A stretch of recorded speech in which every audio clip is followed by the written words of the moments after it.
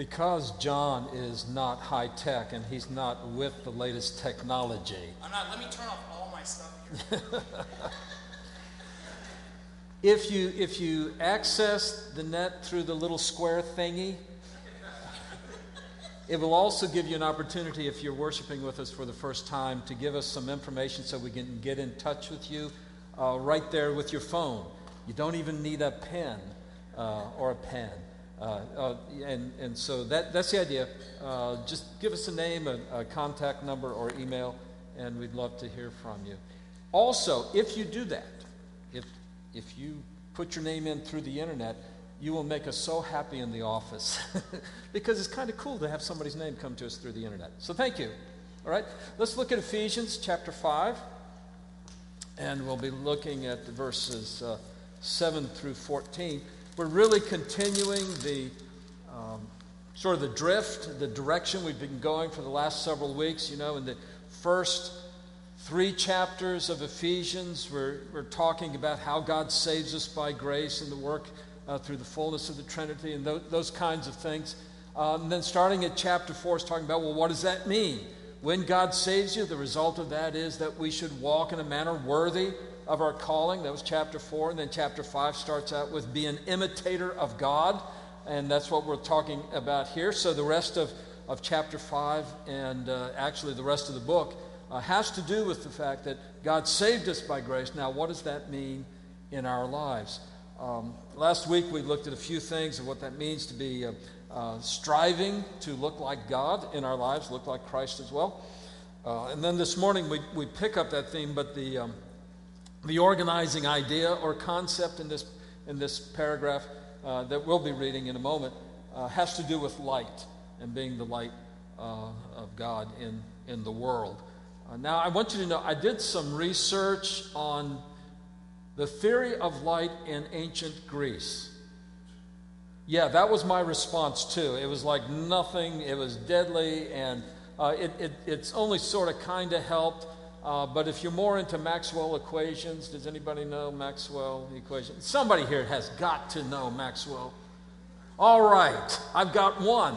Do I have two? No. But anyway, but you'll get the idea without having to go into Greek physics and things like that as we talk about light and being light in the world. So with that, let's look at verse 7. This is Ephesians 5, verse 7. It says, therefore, do not become partners with them, that is, with the sons of disobedience. For at one time you were darkness, but now you are light in the Lord. Walk as children of light, for the fruit of light is found in all that is good and right and true. And try to discern what is pleasing to the Lord. Take no part in the unfruitful works of darkness, but instead expose them. For it is shameful even to speak of the things that they do in secret. But when anything is exposed by the light, it becomes visible. For anything that becomes visible is light. And therefore it says, awake, O sleeper, and arise from the dead, and Christ will shine on you. Let's bow together in prayer. And Father, I do ask that you would pour out your Holy Spirit upon us in this hour, that our minds would be receptive to the truth of your word, our hearts would be open to the movement and the prodding of your Spirit to lives of obedience. Father, that you would possess all our strength and all our soul, Father, that we would be completely and totally sold out to the doing of your will. As we look at what you have in store for us and what you command of us, give us that excitement of knowing that as obedient children, we are bringing to you what is pleasing to you, and that is obedient hearts. And so, Father, let your Holy Spirit be poured out upon us. Work your perfect way in our midst. I ask it in Jesus' name. Amen.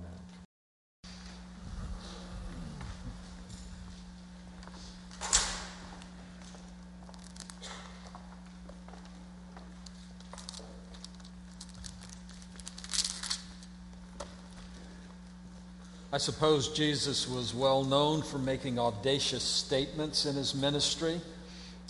That's sort of what upset the religious leaders as he talked about what the law was really all about, as he talked about who God really is, as he talked about how we really come to know God and the insufficiency of religion, those kinds of things. But at one point in his ministry, in John chapter 8, it records this for us, it says that Jesus stood up and he said, "I am the light of the world."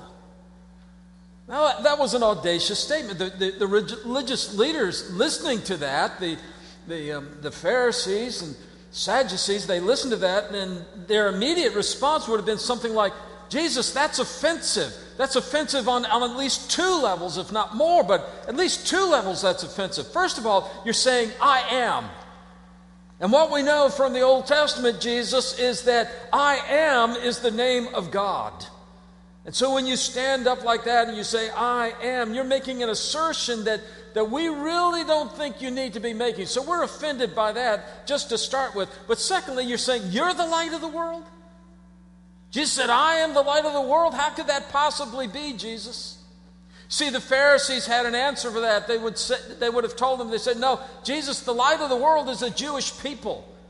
Doesn't the Bible say that all the people will gather unto our light? They're going to come to who we are. They're going to appreciate us. They're going to recognize that we were right all along and they were wrong. The Jewish people are the light of the world, Jesus. You can't be the light. The law is the light, Jesus. After all, doesn't the Psalm say that thy word is a lamp unto my feet and a light unto my path? It's the scriptures that are the light, Jesus. So Jesus, when you're saying you're the light of the world, you're making a claim about divinity. You're making a claim that you really ought not to make in our religious system. And had they actually said that to Jesus, I think he would have looked at him and said, "Guys, I am the light of the world." If you want to know what's going on, if you want to see what's really happening, if you want to have insight into who you are, you've got to come to me, because I shine the light of God's sovereign glory on the world. He said, "I am the world." A lot of people didn't get that. A lot of people didn't want to get that. You know who got it?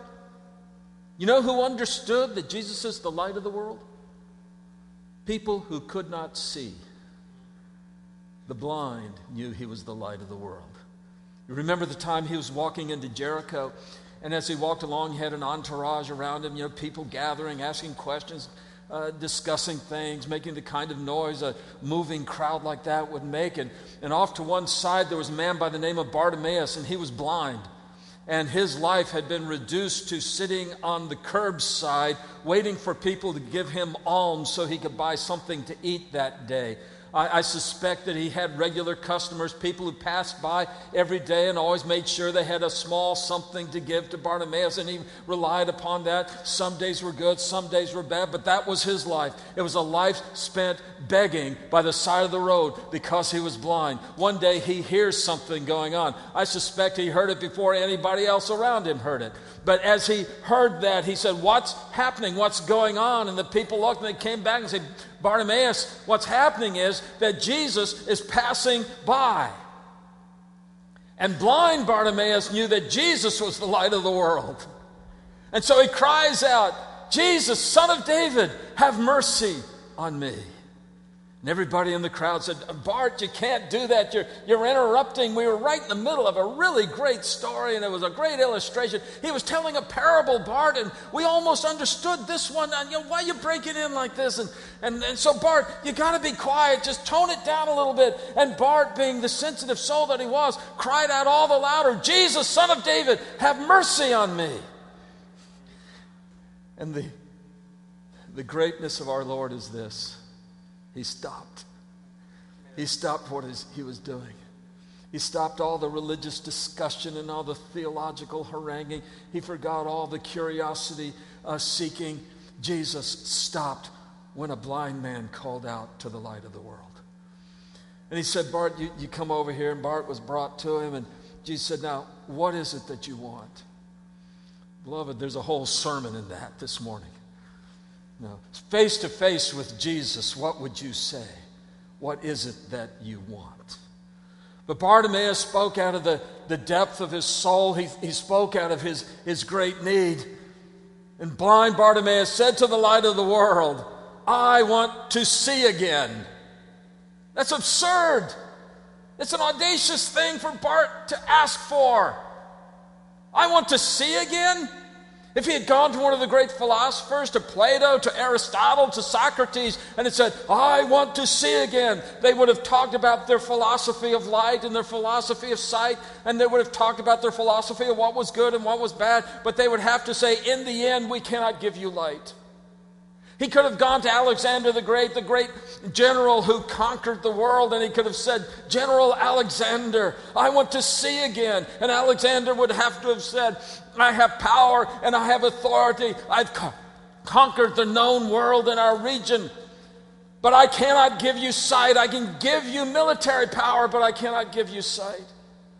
Had Bartimaeus gone to one of the great religious leaders, if he'd gone to one of the Pharisees, the Sadducees, had it been possible, and he had gone to Buddha, had he gone to Muhammad, had he gone to any other person and said, I want to see again, they would have to have looked at him and say, I feel for you, I'm sorry for you, but I cannot give you light. Bartimaeus said to Jesus, the light of the world, I want to see again. Jesus looked at him and he said, see. That's all he said. He said, see. You want to see? See.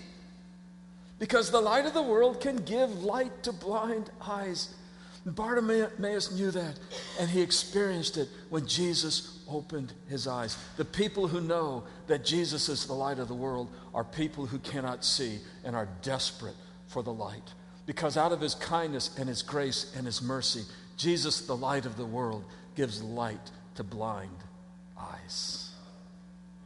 So when Jesus says, I am the light of the world, we're rejoicing right now. We are glorifying the Father through the Son right now because Jesus, the light, has come into the world. And Jesus said also that as the light, you had to respond to that. You remember in John chapter 3 when Nicodemus came and said, what do I have to do to get into the kingdom of heaven? And Jesus said, well, it's not too much to understand. You just need to be born again, Nicodemus. And you need to believe in the Son, because as the serpent was lifted up in the wilderness, so too must the Son of Man be lifted up, so that all would gaze upon him and come to believe in him. And what I got to tell you, Nicodemus, is that God so loved the world that he gave his only begotten Son, that whosoever should believe in him shall not perish, but shall have everlasting life. And it's right after that Jesus says, and this is the judgment. The light has come into the world, and men have loved darkness rather than the light. Jesus is the light of the world. Which is why it's kind of, unsettling when on the Sermon on the Mount, Jesus says, you are the light of the world. Remember that? It's there in Matthew chapter 5. It says, you're the light of the world.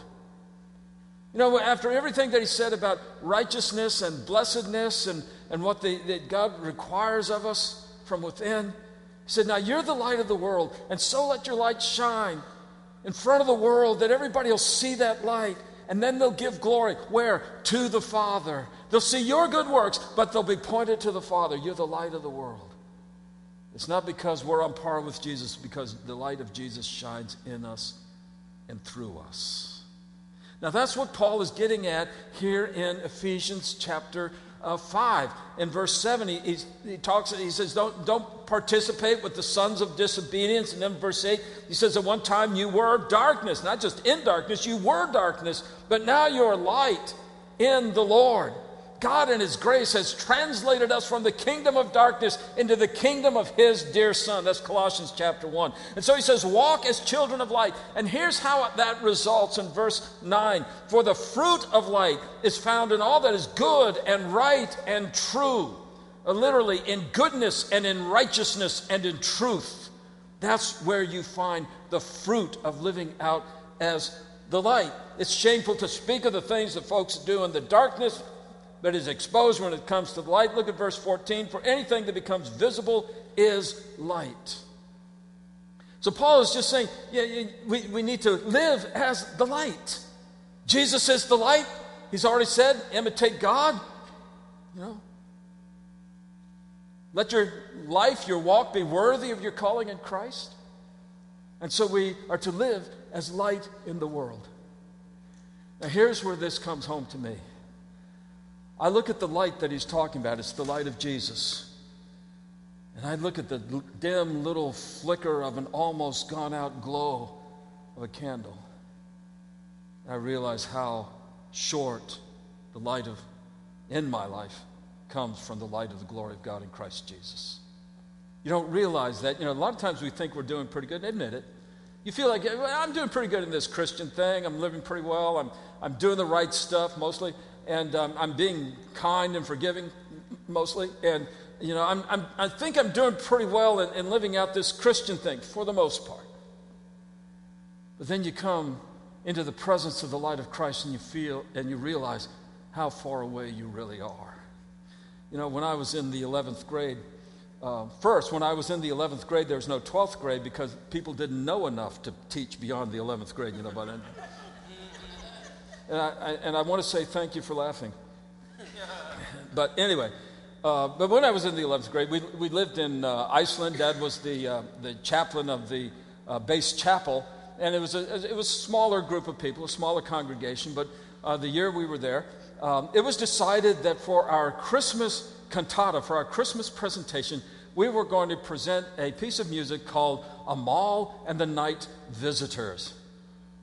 Yeah, it was on all the top 100 charts. It was even a crossover. But Amal and the Night Visitors is actually the first opera ever written for television by Giancarlo Menotti. And so we were going to perform Amal and the Night Visitors. And somebody asked, how did that work? And it worked out pretty good.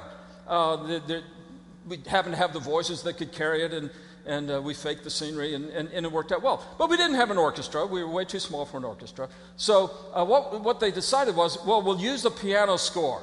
There was a transcription of the orchestra into a 2-piano score. Piano 1, piano 2, all right? And I was piano 2. I was the second piano, which is just one notch above the second banana. But I was above I was the second piano. And the other person who was playing the piano was a lady who had been a professional pianist. She had actually made her living playing the piano in professional settings. We'll just put it that way.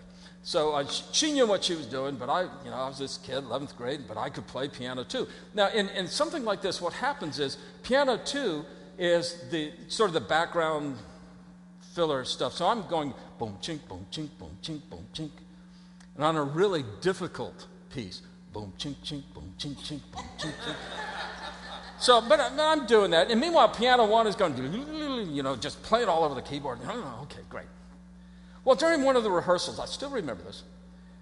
During one of the rehearsals, nothing's much going on, and I have the music in front of me. It has piano 1, piano 2, so we can keep together, we see each other's score.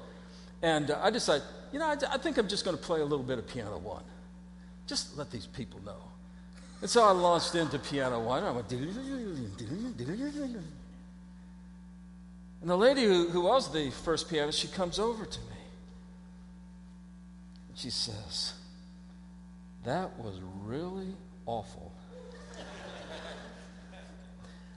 It has traumatized me for life. I will never forget this. I have forgiven that woman.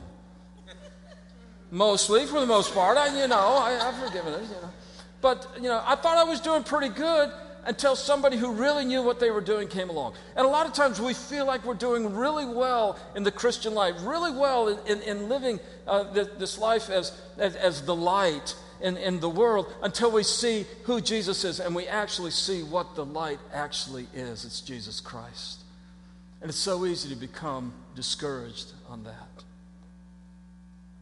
But that's why I think Paul finishes off in verse 14 with this. This is the last half of verse 14, chapter 5.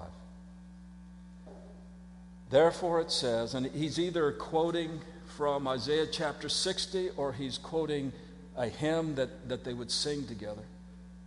It says this, "Awake, O sleeper, and arise from the dead, and Christ will shine on you." Christ will shine on you. It turns out that it's grace from start to finish and everywhere in between. It is grace when we come to the cross and we confess our sins, and the guilt and the stain and the burden of our sins is removed, and the wrath of God is displaced, and we are brought into God's kingdom, and we are born again by the power of the Holy Spirit.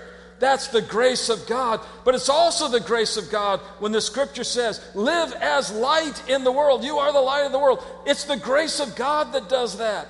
It's not our doing.